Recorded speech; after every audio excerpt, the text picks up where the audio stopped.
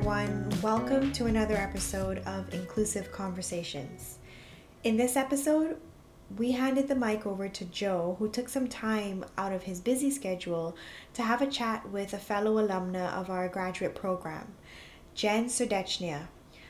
She also has professional experience in financial services, and we thought Joe would be the perfect person to carry this conversation. Now, since we are very transparent in our conversations and about where we work and our professional affiliations, I do need to note that all the views expressed in this podcast are strictly those of the individuals and they do not represent any of the institutions mentioned at all. We speak only for ourselves. Personally, I really enjoyed listening to this conversation and I hope you do as well. Hi, Jen Serdechnia. Did I say it right? Nope. Serdechnia. Serdechnia. Yeah. Jen Serdechnia. Exactly, yeah. Oh, by the end of this, I'll have it down. So you are a product design lead at Scotiabank in Toronto. Notice how I did not pronounce the second T, something that I've learned. Thank you. Well done. And you have been for some time. How long have you been in your line of work? Oh, that is a great question, Joe. So I've been working as a designer since, let's say, early 2013, which is really hard to think about because time flies, especially the last couple of years. And I've been in tech, so starting my career at IBM, actually, ever since 2012. Yeah. Okay. And that to me still feels like a couple of years ago, but now that's a good 10 or so years behind us. Scary. Why the jump into financial services? Another good question. So I think I would assume you're a little bit pretty familiar with Toronto as indicated by your pronunciation. So I think many of us in Toronto, what we know is that it's a massive hub for financial services. So pretty much when I look at any city and any geography, and I actually did my master's at OCAD, which is our connection, part of kind of the crux of my master's was the impact of geography on the startup ecosystem. So when you look at Toronto, you see a lot of financial innovation, you see a lot of fintechs, and that's because that's where the financial ecosystem is for Canada. And that's kind of, in my opinion, one of the spots where it's the thing to do. A lot of innovation, a lot of startups, a lot of central thinking. And I always kind of try to situate myself around, that kind of big hub, which Toronto is a big hub of financial services. And you mentioned it, but the thing we have in common beyond working in financial services is the program at OCAD. That's right. Why get into inclusive design? Another really great question. And it's serendipity, right? Sometimes. So at the time, I think when I decided to apply, it was 2015, and I was finishing my certificate in UX at NYU at the same time as working as a UX designer. At the time, that's what we were called. Now it's more product design. 5 or so years ago was UX design. So I was a UX designer at a consultancy. And I think that honestly, I just started browsing OCAD's programs. I was curious how I could level up my knowledge at that master's level, maybe a little bit more research-based, a little bit more framework-based. And to be honest, I took a look at all the programs. I went to the info session for probably every single one. And I think that I was in that inclusive design session, and all of a sudden, it was this opportunity for me to connect the path that I'd ended up choosing for my career with sort of the ambitions that I had as, let's say, a student or somebody who was younger. When I was in university, and I went to school at UNC, actually, University of North Carolina, I studied health policy and management in Mandarin. And a lot of my internships and a lot of my interest was all around nonprofit work and international development. So one of the big things I did while I was in college is I founded a nonprofit, or co-founded a nonprofit with somebody on the ground in Uganda to look at women's rights. And that's kind of, at that time in my life, I definitely saw myself going into something that was in the direct line of work of kind of creating a better world in non-negotiable, clear terms. And as I transitioned into the workplace, there was just so much. When you transition, there's like a whole new world opens up to you with all these new challenges and new things you could possibly do. So I think the first few years of my career, I was just like sampling every industry, trying to figure out where I fit in. And seeing that program at OCAD, it was just this like moment of, this is it. Like, this is how I connect who I have been with who I want to become, on the path that I'm already on. And of course, I think having been interested and around inclusive design and working, I believe in inclusive design for a while now. I think many of us have personal stories of people we know who can't access services or can't fully partake in sort of the community or the economy because the system wasn't made for them. Not because that there is anything in their abilities, it's literally the system excludes them. And I think having some of those personal stories with family, for myself as well, it just was like, it was instant. I'm like, this is what I need to do. And financial services actually came after that. And I was just so fortunate to wind up where I did, where inclusive design is such a huge part of our core design practice, our core design team, and it's championed at a very, very high level. So it is actually part of my day-to-day now. So it's a great, great story. I did not know that was your journey, but lots of that resonates, even from I didn't know you went to UNC for some reason, but I went to Virginia Tech. So we were doing sports all the time, and I resented you all because you were better at most of them. This is kind of a detour, but why? I mean, how did you know that part of your like personal wiring included an interest in more of like a socially minded version of career? Where did that come from? Oh, you're digging deep. That's a really good question. I think for many people, that would be something they look to and maybe find in their childhoods. I think that would be similar for me. I mean, I think I have my parents to thank for that. They always really encouraged us to volunteer, to get involved in the community. We immigrated here from Belarus at the end of 1998. And I think having that experience where you kind of come in as a newcomer and you need so much, you need help, you need to understand how things work, you need to learn the language. Like I think that kind of, as I've been fortunate to take part in Canada's economy, I would say Canada is really good. I'm sure everyone has different stories, but in my experience, Canada is somewhere still that you can come and you can kind of take part in the dream. Like, I could go on about this for a while, but I think there is a bit of this, as an immigrant, this mentality that there is a place that if you come there and you work hard, you can make something happen for yourself. And I would say that in Canada, that's been proven true. And I've seen it happen for others. And I just feel like I came in needing so much. I got so much help from the public systems, like public healthcare, public education. The reason I ended up at UNC on full scholarship was our excellent public education system. Would have never happened if I was, in some neighborhoods in the US. And I don't want to make this a political conversation. So,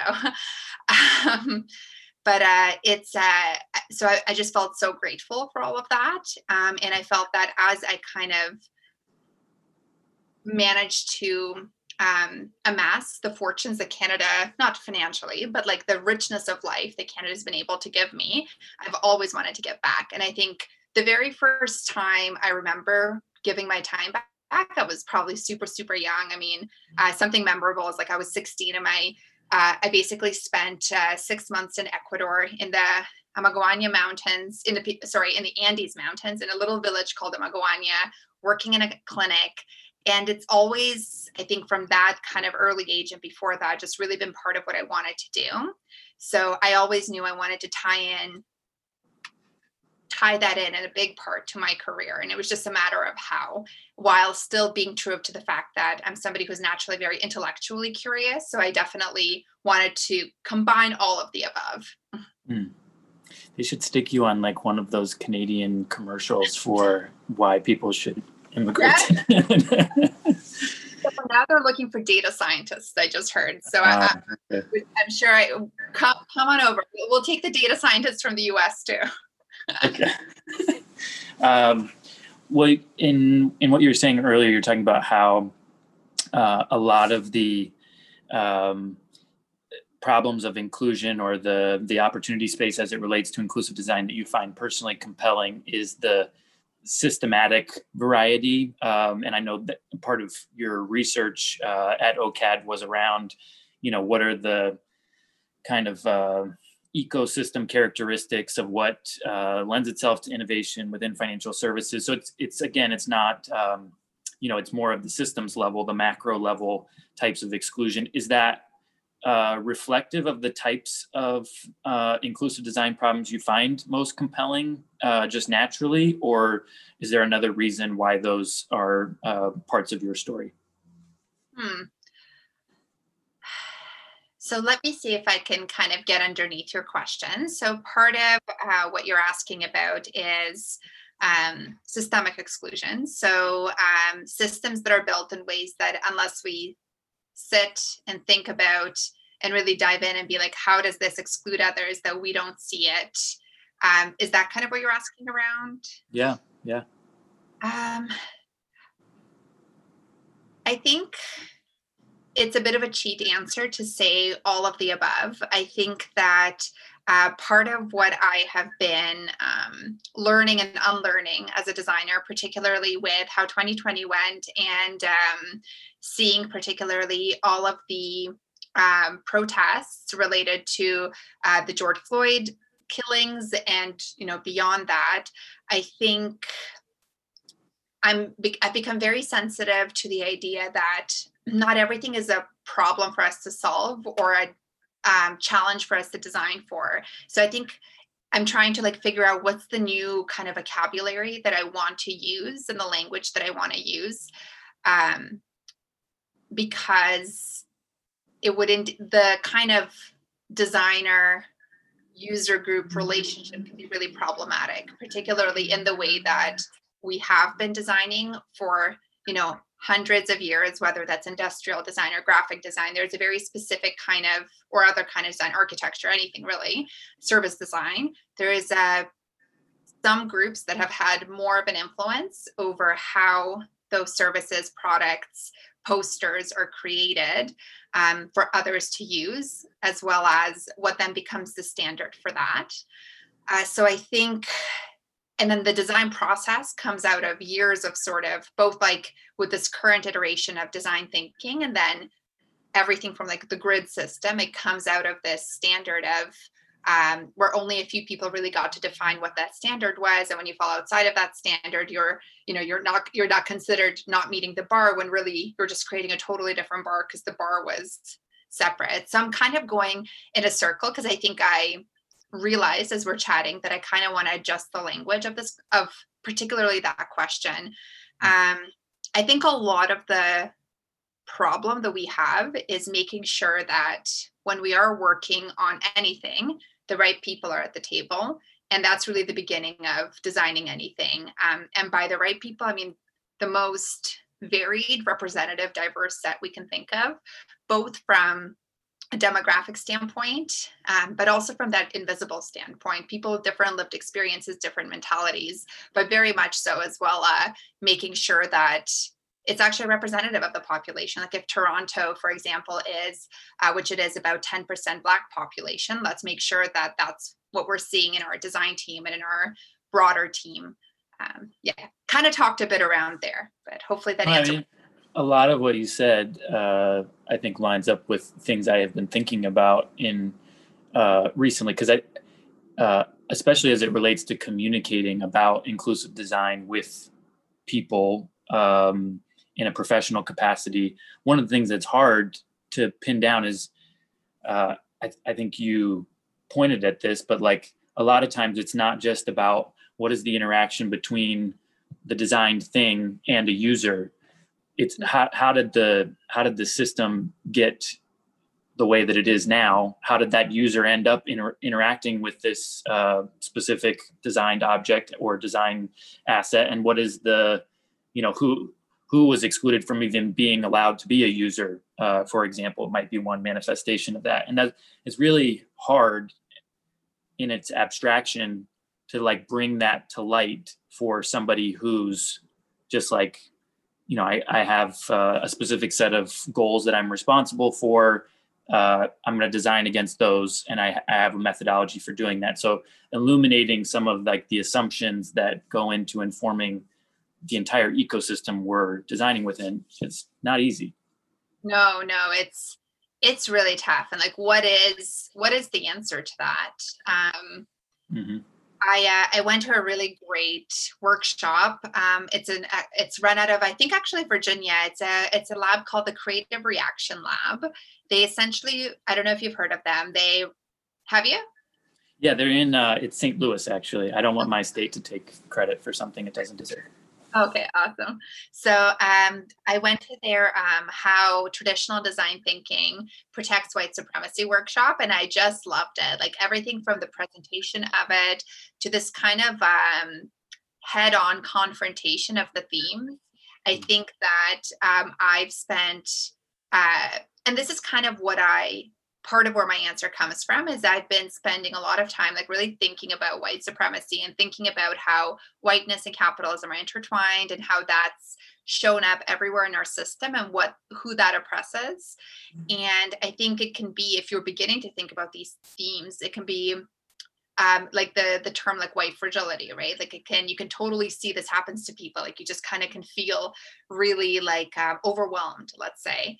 And so I think even when we're talking about those themes, like when I'm talking to people about what I've been able to learn and what I haven't yet learned or what I'm trying to unlearn, sometimes there's this desire for like, well, what's the playbook? Like, how do you just all of a sudden stop being racist and become anti-racist? And in the similar way of like, we can't just dismantle, white supremacy and design overnight because we went through a playbook. That's kind of where I was getting at that. Like, I'm definitely interested. And I think we can also talk about what are the actual tactical, practical things we can all do. But I think when we're talking about that high level, like how do we make sure that our design is actually inclusive? The answer to that is so much more complex than I could have ever even imagined while completing my master's. And I think they did a great job in not trying to give us the answers. Like, I don't know what your experience was like, but I really did feel that they had such a wealth of respect for a variety of experiences and just so much also respect for the students in the sense that I know that the freedom and the kind of ability to think on any subject that was welcomed for me to do in that program probably wouldn't have been as welcomed in other master's programs that weren't specifically looking for that opportunity to just elevate non-traditional forms of thought, non-traditional forms of research, non-traditional forms of making connections. So I'm jumping between topics, but basically it's just to actually create inclusive design. That's such a huge task that we need everybody on board. Like not just the graduates of this program, we need every single person pretty much who has the privilege to be in this industry, because that's the other piece I think I'm always very cognizant of is there is this privilege balance in tech where a few people, because tech reaches so many, the decision of one person who is a designer on a project, for Visa or for Scotia or for Facebook, they make a decision and that impacts like thousands, millions, billions of people. And that's a privilege to have gotten to be at that table and to make that decision. So I think it's particularly important that people who work in tech and who work for these big organizations where decisions get amplified, that we really, really, really think about this and bring all of us to the table, because there is this kind of, it is the privilege that we have of being in and being able to make those decisions that we have to be responsible for that. Yeah. And also look at who is getting that privilege, and are some people more likely to than others, which I think we all know the answer to. Yeah, well, that's well said. I mean, the parallels between, I've thought of this, but I mean, the parallels between the journey that somebody who has benefited from whiteness goes on,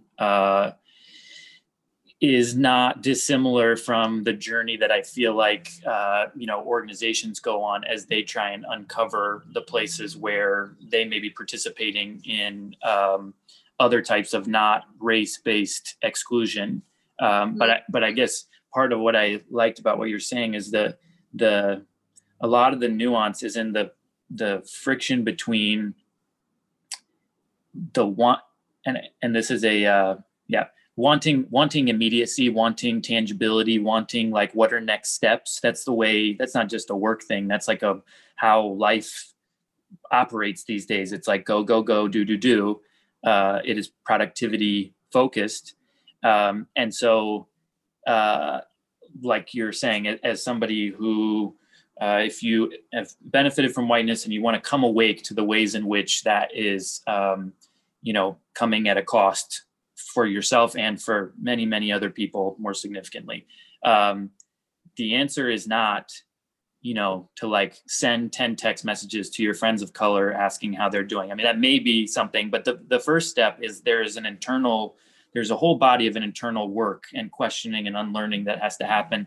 And that is something that is just, I find we these days, society is not really conditioning us for that type of work. You have to really seek it out for yourself. And I think in the same ways, those systematic forms of exclusion, like if you work in financial services and, you're thinking about credit underwriting and inequity as it relates to credit underwriting, you could try and take a really narrow, tech focused approach to how you're going to solve that problem we're going to train our algorithm differently, blah, blah, blah. But there's also some larger questions to ask about, like, why are things that way? Who benefits from this status quo? What are the forces exerting themselves? It's a whole different set of questions, an entire different type of contemplation and reflection than what we normally would do when we're trying to go through a problem solving process. So it feels like there's a lot of muscles that need to be developed, I guess. Yeah. And one thing I'll add to that is that like that kind of culture that you encapsulate as like go, do, that's actually indicative of white supremacy, right? Like that whole culture comes from this like super productivity oriented, like must show results. That is part of that culture that none of us benefit from. And that's, I think, what I've taken away from a lot of my learning over the last, I would say year is really like the time that I've kind of set the challenges for myself to really read and to think about it and to write about it, to talk to people about it. I think, not to jump between topics, but one of the toughest kind of hurdles for me personally had been to just actively start to talk about it. If it's public, like if it's to a group that I'm part of at work, if it's to friends, if it's to my sister, if it's to my parents, like just bring it up. Because I'd always had this kind of fear that if I did talk about it, I would come off wrong or I would say something wrong. And I think a big part of my learning is that's like, not that talking will fix it, but it's for some people like me, I'm a talkative person. It's an important step to kind of, to really let it sink in and to think about it. So it's this kind of like thought process where what's the worst that could happen? I could sound stupid and people could, misunderstand me, or they could think I'm not coming from the place that I'm coming from, or no change happens because we're all too scared to sound stupid and for people to misinterpret where we're coming from. So I kind of like, I've chosen the one where I do talk and the one where I do try to learn and the one where I do try to make what I can happen. And that's kind of what I'm committed to. And I'm going to remain committed to that. And like what I do this year and what I do next year probably won't be the right thing because it's so complicated. But like, this is a lifetime commitment. And, I'm just going to continue to figure it out and continue to talk to other people who want to talk about it. And I think the other piece that I do want to mention is we've started talking about race and anti-racism because obviously it's been such a big year for many allies and many new allies or many new people who are learning about it to really have it come into their periphery. And something else that I've been talking to peers and colleagues about is just around how discrete yet connected so many of these problems are. So when we're talking about white supremacy, like that's also the root of other forms of exclusion, including exclusion based on physical abilities or exclusion based on age, like it is all actually connected, but the problems are discrete. So I think the other thing we can run into is if we're unclear and we say, hey, and this big time happened with feminism, right? Like back in the 70s with the feminism wave. And I'm by no means an expert on this, to be honest, but the gist of it, like the TLDR that I guess I could share is, when you lumped feminism into this one group, you ended up leaving a lot of people behind, particularly women of color. And so that's what happens when you also don't discreetly call out, like, what are we talking about right now? So we've been talking about anti-racism, and that is rooted in a lot of the same things that other forms of exclusion are rooted in, but it has its own unique set of problems, its own history that's discrete from any of the many things we could talk about from all the many groups that are excluded. Yeah.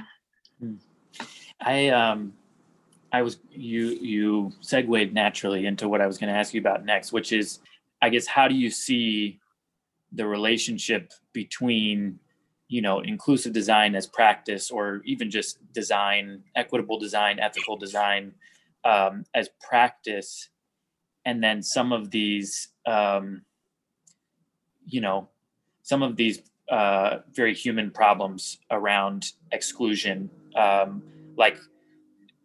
guess I am asking that from the place of some of what you were just alluding to, where it feels like we often fall short of having language that's adequately equipped to name, what is discrete as a specific type of exclusion, and the individual problems that come there, versus, how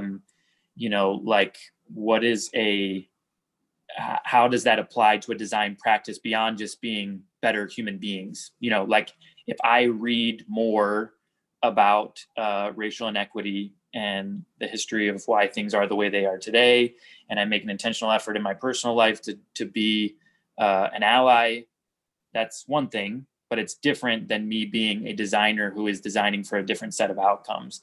I guess, how do you find yourself navigating these different worlds where some of the similar topics are applying, but the set of things you do about it might be different?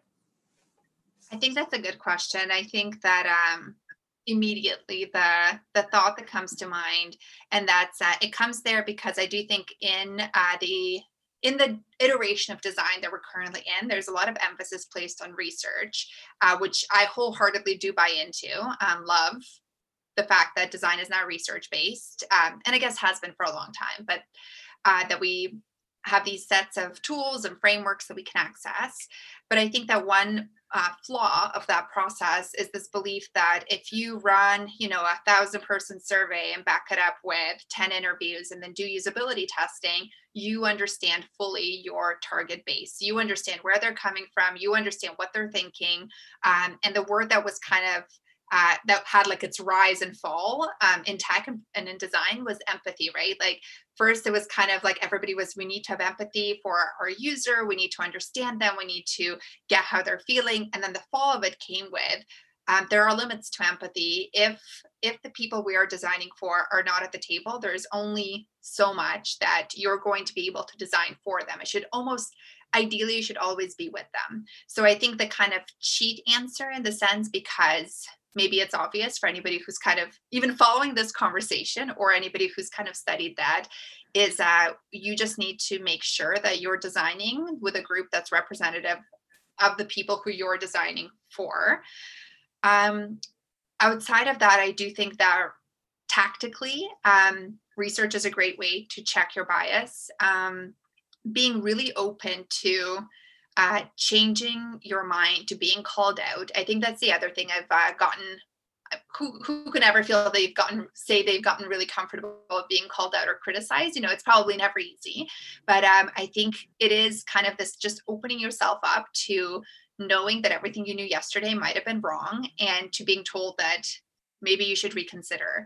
So I think it's kind of in the absence, or while we are working toward hopefully a more representative team, and I mean like globally, what we can do is just keep an open mind, and make sure that we are checking our biases, checking our opinions.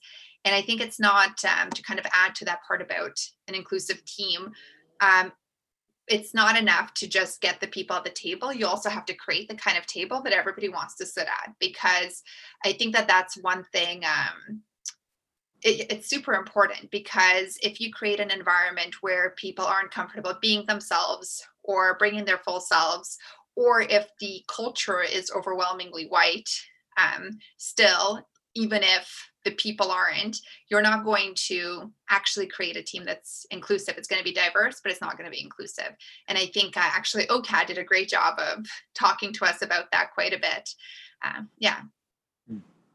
Yeah, I have little moments, like when thinking about inclusive design related stuff, or more, issues of exclusion that play out in society writ large. These little moments of like, it's almost like deja vu, but it's not really deja vu. It's just a similar type experience of like, a lot of what feels like we're trying to describe is just being better people. Like if we were just better human beings, what percentage of these things would go away? And that's not totally true. Like there, as you said before, there are particularities to each different type of exclusion that matter and are different and unique and need particular addressing. And a lot of those things have been engineered into systems.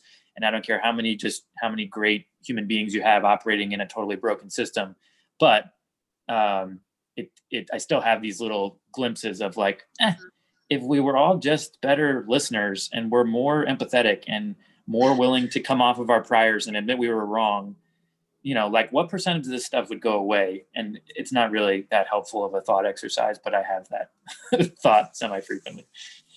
I think that's interesting. If we're going to take bets, I would say that I'm an optimist, and I'm a believer that human nature is generally good. I won't say anything political, but sometimes some things, show up in the news and I'm just like, okay, maybe I was wrong. There are some people that just don't get it. But I am a believer that most people mean well. Maybe I'll be proven wrong in my life. It's hard to also know, because even as I'm saying this, I'm thinking about like, well, maybe most people mean well when you're an educated white woman, right? Like, I don't know. Maybe that's just the view that I've had of the world that's kind of convinced me that the world is a certain way, and it isn't. But I guess I do kind of, it's a good thought experiment, because I do kind of fall back and say, let's say 85% of it would not be fixed if we were all just well-intentioned. It really is. It really will require, I think, systemic change that is starting and kind of happening. And none of us, like we don't have the privilege of being alive for that many years. So it's hard for me to say whether we're making progress, because sometimes it can really feel like we're not. Like, I kicked my TikTok addiction to the curb, which I'm very happy about, because now I have all this free time. Thank you. But there was one TikTok, and it was a woman just showing her father, maybe grandfather, at the hospital. And I was, some TikTok gets very real, as I know you also partake. And she was just telling him, and this was way back last year, about the protest. And he was like, wait, are we still, he's like, race, we're still, that's still an issue. He's like, I thought we would have already solved it by now. And he's like, and I think the caption was something like, my 101-year-old grandpa or something. So it's just, sometimes I feel like optimistic, because I am an optimist, and I like to think that we all want the best. And then, you get kind of reality checks like that of people who maybe were alive 100 years before you. And I think that when I do look at my day-to-day, and I look at my own behavior day-to-day, it gets really meta, but how much do I do because it's self-driven, and how much of it is external incentive, and what I'm incentivized to do by the system. And I think if you go on a really meta level, you could say that 100% of our lives are, because why are we all living like this? Like, we all like, many of us share a very similar kind of lifestyle where we do very specific types of things. Is it possible that all of us just kind of woke up with this drive to do the same thing when we were born, or has the system shaped us all? Wow. Yeah. I want to ask a follow-up, but I think my head might explode. Yeah. The Matrix. The essence of existence. I mean, as it relates to, I mean, you mentioned TikTok. I guess how do you understand technology to fit into some of these topics that we're talking about, exclusion, systematic or otherwise? Yeah, I think we started talking about this. We got onto this topic last time, and I've just been thinking about it obsessively over break, particularly when you have time, when one tends to have time, about what is social media, specifically network technology. So this is kind of outside of my immediate current working role, at least. But I do definitely keep an eye on like the trends that happen in the TikToks and the Twitters. And I think one of the things that TikTok has managed to do, and I'm sure China, this is not their first app that kind of takes advantage of the network effect in this specific way, because they do have some pretty innovative technology there that I think we always look over the fence and we're like, cool, that's gonna, we're gonna invent something like that soon, hopefully. So what I found fascinating about TikTok is that, unlike with Instagram or with Twitter or with Facebook or with LinkedIn, where you over time build your followers, like even with Instagram, I happen to know people who have been successful creating kind of an influencer profile on Instagram. They really had to work for that. They had to figure out who their core target market was. They had to post a lot. They had to hashtag a lot. They had to get specific followers and build those followers. They had to market. Same with YouTube, like that's building your audience over time, and hopefully in some kind of niche field, like it takes time. And with TikTok, it's this fascinating, like the algorithm literally chooses who's employed as an influencer. I've read the stories of the top influencers on TikTok. It took me a while to find them because I was all over the algorithm at first. And then I kind of clue into the fact that these specific profiles are the top followed profiles. So I'm kind of going through and I'm just like, cool. I mean, these kids are like 10 years younger or more than me. So, I mean, it's a little weird, but like, I'm just like, cool, but like explain to me how this is any different than the other kids that are posting dances and lip syncing. And so I start to research it, and my suspicions confirmed. Like the influencers they also didn't know how they got famous. This is not your Twitter, Instagram deal where you're working, you probably already have an audience also on YouTube, you're cross posting. Like this isn't what we're used to as social media celebrity and influencing. This is somebody who on their way to dance class posted a video that ended up blowing up, and then they got 1 million followers, and from there they just built. But that initial decision, how I can imagine, is that the algorithm was basically like, okay, you, based on everything we already know from all the other apps, we know, or from history and from other algorithms, we know that a person of your profile, with your voice intonation, using your kind of clips, with your movement, with your pitch, like literally it's looking at things that aren't like, it's looking beyond, are you a 17-year-old girl and I'm in middle America. It's looking at like, I really think your voice pitch, like do you tend to lift your shoulder or not? Like it's looking at things that are not detectable by a human. So this is the conclusion I'm coming to, is that AI has employed these influencers. It is no longer us, because there's so many think pieces. If you start looking on like Reddit and so on, being like, why are these people famous? Like, I don't get it. And this is maybe it's possible we're just getting old, right? It's possible that, the generation above us looked at Instagram and was like, how are these influencers coming to be? But I think there is something unique here, because TikTok is the first social app that we've had this big that doesn't at all rely on followers. It just serves you up videos based on its algorithm, and that's how it makes people famous and therefore profitable. So to kind of, I'm in that hole, and I'm just going deeper and deeper, and I can't stop thinking about it. But to kind of extrapolate from that, what that kind of means is potentially your next employer will be an algorithm, right? Like, and sometimes I already fear, because I have a tiny internet presence, but nothing major. And I haven't worked on it and it's not something I'd prioritize.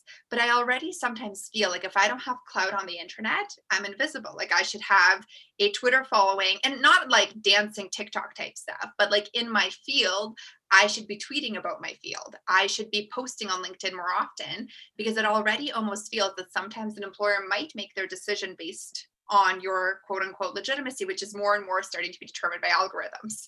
So it's just, so what does that mean? That could mean that overall, I think technology's had some really nice effects for celebrity where, you know, you cut some of that middleman. You don't have to get chosen or have a connection with a studio exec. You can just post a YouTube video next day. You can be in a movie. You can create a movie of your own, like Blair Witch Project. That was like 20 years ago. I'm like, I really like that movie. But I really like that movie. Anyway, Wow. so basically it's interesting. And what does that mean? Does it mean more inclusion? Does it mean, so what it cuts out is some of that kind of middle networking, but what it adds is some of this, what feels like randomness. And it almost feels like really we should all just be catering to the algorithms. And that's just scary. Yeah.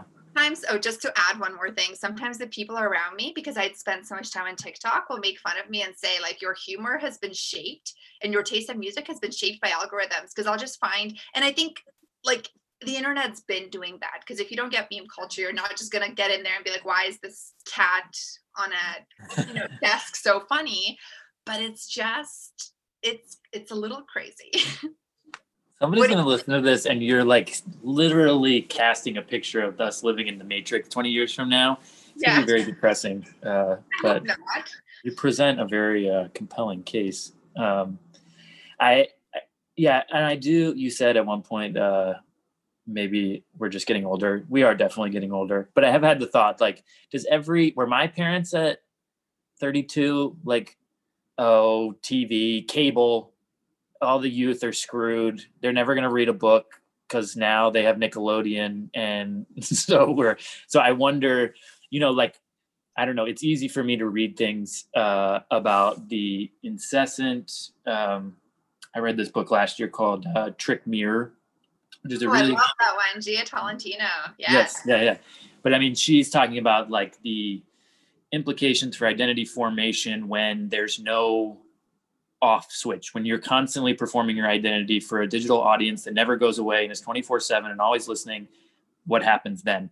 And so I read that and I'm like, yeah, I needed time as a kid. I needed time, doing stupid stuff in the woods, like imagining that I was playing with swords or what. I mean, I needed space to like mess around and fail and not be, polished or turned on so that I could become who I am now. Which I guess probably has some holes in it, because like, why is who I am now going to be the goal for whoever's Gen Z now? Yeah. But so I all of those things resonate for me. At the same time, I wonder, this is a totally different cohort of young people who are coming up. This is the water that they as fish are swimming in, and they will adjust and adapt. And maybe I'm just being an old fogey. When you were at OCAD, did you ever read or were exposed to Ursula Franklin? Doesn't sound familiar. Remind me. She's a Canadian metallurgist who kind of like, from a historical point of view, wrote some things. We had to listen to one of the Massey lectures that she did, and then I subsequently got sucked into some of the stuff that she's written kind of about technology, not in its specific form factor of AI or mobile phones or whatever, but more just kind of like, how do we understand technology? And one of her ideas was basically like that technologies can be prescriptive or they can be organic.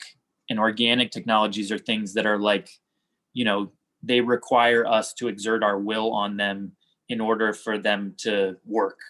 And then there are more like prescriptive technologies, which are like, you follow 3 different steps and then you get, it's the type of technology that led to the Industrial Revolution, that type of thing. And I guess basically, like, if you read through some of her stuff, you kind of get the sense that dysfunctional relationships with technology come when they stop asking us the question of what we wanted to do, and instead just start feeding us the answer. The algorithm for TikTok it knows that I love it when there's those videos of the dog talking, in a human voiceover. And the problem is, it's not that it knows you love that. It knows that you love that specific color of dog and that specific setting and that song in the background. They match that. Like, it's literally not even that obvious. And that's the problem, is you can't even trace. And that's what you're talking about. But yeah. I mean, I guess the layer even on top of that, like I didn't get on my phone wanting to watch videos of dogs talking. I got on my phone because, I was standing on the bus and I wanted to kill some time. And the next thing you know, I lost 20 minutes that otherwise I might've been using. If you had asked me right before I opened my phone, what do you want to spend the next 20 minutes on? I might've answered with like, I'd like to spend some time reflecting on this cataclysmic thing that's coming for me tomorrow or whatever, or, feeling something or whatever, dreaming of something. I would never say I probably wouldn't say I want to watch dogs talking with a human voiceover, but nonetheless, the 20 minutes are gone and I never thought twice about it. So I think, I guess that's what scares me as it relates to inclusion and exclusion in product design. If we're not even asked, what we want out of our relationship with the technology, the answer is presupposed, then it feels like it's just going to propagate whatever the status quo is. And we know that the status quo involves a bunch of exclusion. And that's right. And I think we've been using TikTok because it's just so interesting as an example. But if you look at almost any other form of social media, and I'm sure TikTok, actually, this applies to them too. But to your point, if you're not asked and it just serves you your status quo, that's the increasing polarization of all of our opinions, right? Because when you go, if you're somebody who already holds the opinion that, for example, which example to use? Like, if you hold the opinion that the moon landing didn't happen, to use one that's less politically charged in the moment, and that's kind of the vein of the undertone of TikToks you've been watching or the people that you've been following, without you making a decision, that view just gets amplified back at you. And so there is that there's so many levels here. Like, there's that attention economy where it's pure time and your own lost productivity and creativity and relaxation and your own lost boredom and relationship building and attention to the world around you, all of that combined with, and then the other piece of it is just that magnification of your own view reflected back at you. So you no longer understand the people around you. And I think I was watching Death to 2020. I believe this is where I got that from. It's that Netflix mockumentary. Another thing I'm doing is no more Netflix. Like, I have 1 day a week of Netflix for that same reason. But the mockumentary, I think it was there that Hugh Grant, acting as the racist professor, but he part of his role, not the actor himself, but he was basically saying that polarization is the biggest problem of our time. And obviously it's a mockumentary, it's a joke, but it made me think, because I'm like, is there a bigger problem? And when we can no longer speak to each other, and I'm a victim of this as well, because I think many of us are, it's when you start to look at the other side as inherently evil and your right is inherently good, and that's the only opinion that you kind of get reflected back at you. And I'm not saying there isn't inherent evil. There is evil for sure, but that's not always the divide of, people who want to keep their kids home during COVID versus people who choose to send their kids to school. There isn't inherent evil on either side of that, but it can start to feel like that when you're in the polarized internet chat room. So it's just, I don't know. I just went from a techno optimist to like really, really cautious very quickly. And I can tell you this is week 2 of Netflix, only 1 day a week, and no TikTok. And I mark down every time I go on social media for the very reason that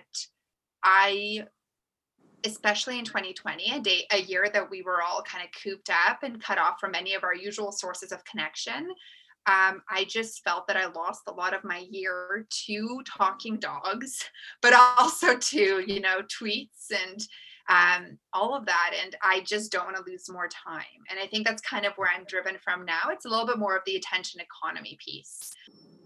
To bring it full circle, I feel like as it relates to the attention economy, earlier when we were talking about systems, And, like, what are the sets of questions that one as a designer contemplates in order to recognize places where, this is not just a user versus design problem, but maybe there are some larger questions we need to be asking. The question of who benefits from the status quo, I think, is a powerful question in that space. And I think that is the problem that I notice at the core of any of the business models that are predicated on attention, time spent, viewing, whatever the thing is. The set of incentives that are in place are just, there's no way that it doesn't end up creating any innovation that's pointed in that direction is going to be innovation that is intended to monopolize more of your attention, to make it harder for you to tap your will as you make the decision whether or not to use the thing. I mean, the fact that you have to, manually note every time that you're going on social media, because otherwise it's so frictionless, it's so simple, it's so convenient that you just wouldn't even think twice. And I'm exactly the same way. I don't even have Instagram, Twitter, Facebook, any of those things, but I have LinkedIn and I have Strava for my running. And I will go on those mindlessly without even thinking when I'm like waiting for toast to come out of the toaster. And it's just, I mean, I don't even think maybe LinkedIn is making money. LinkedIn's probably making money off of my attention. I don't know, but it's the entire design ecosystem has a set of incentives that make that so easy to get into a relationship that is not promoting a sense of well-being. It is promoting a whole set of other shorter term outcomes that probably are very financially beneficial for the company, not as awesome for me as a normal person. I think one thing, just to break in there, that I found was happening to me in 2020 is the less I saw, we had to socially distance, all of the above. Like, we didn't have a workplace to come into, events were canceled, you could see family less, all of that. So as I felt my own personal ties, not getting weaker, but just getting more digital, which in a sense, like, I think we can all say that 2020 has been a bit more disconnected from your core kind of people. And what I found happened is I was spending more time on the internet with the people I followed on the internet. And all of a sudden, I was speaking to a really close friend of mine about this, was actually, she lives in London, UK, and we talk on the phone all the time.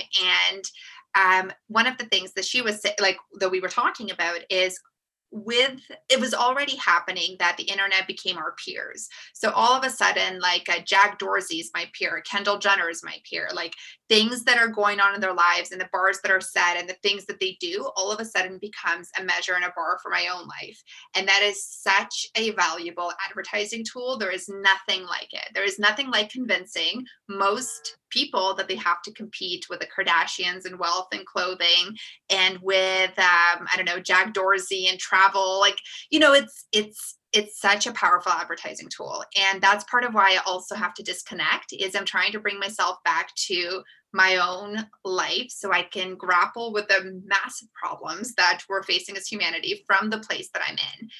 And to add to that, the reason it was so easier for me to even give the Kardashian example than it was to give the Dorsey example, even as I was speaking, is because the internet tends to amplify, in my experience. Maybe I'm looking at the wrong part of the internet because the internet is so huge, but my experience is the internet tends to amplify things that often when we look at it, we're like, what's the inherent value for humanity in this? And you've already said it with the talking dogs, but it's kind of like, why do I care that this is, and I'm not a materialistic person, but I'm like, why am I curious about this Birkin bag when I should be thinking about climate change? Like, the internet should be incentivizing us to, dismantle systems that don't work, to save our environment, but instead it doesn't. And that's, I think, what's most frustrating for me.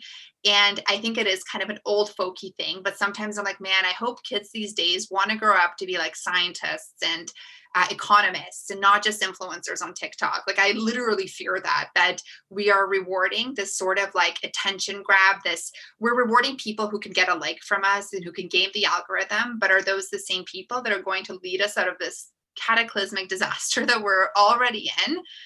I hope so. That's kind of where we've ended up now, even kind of. Some people would say with the billionaires we have today, it's kind of like, okay, save us, Elon. Like, we put our trust in you by liking all your tweets. Just save us.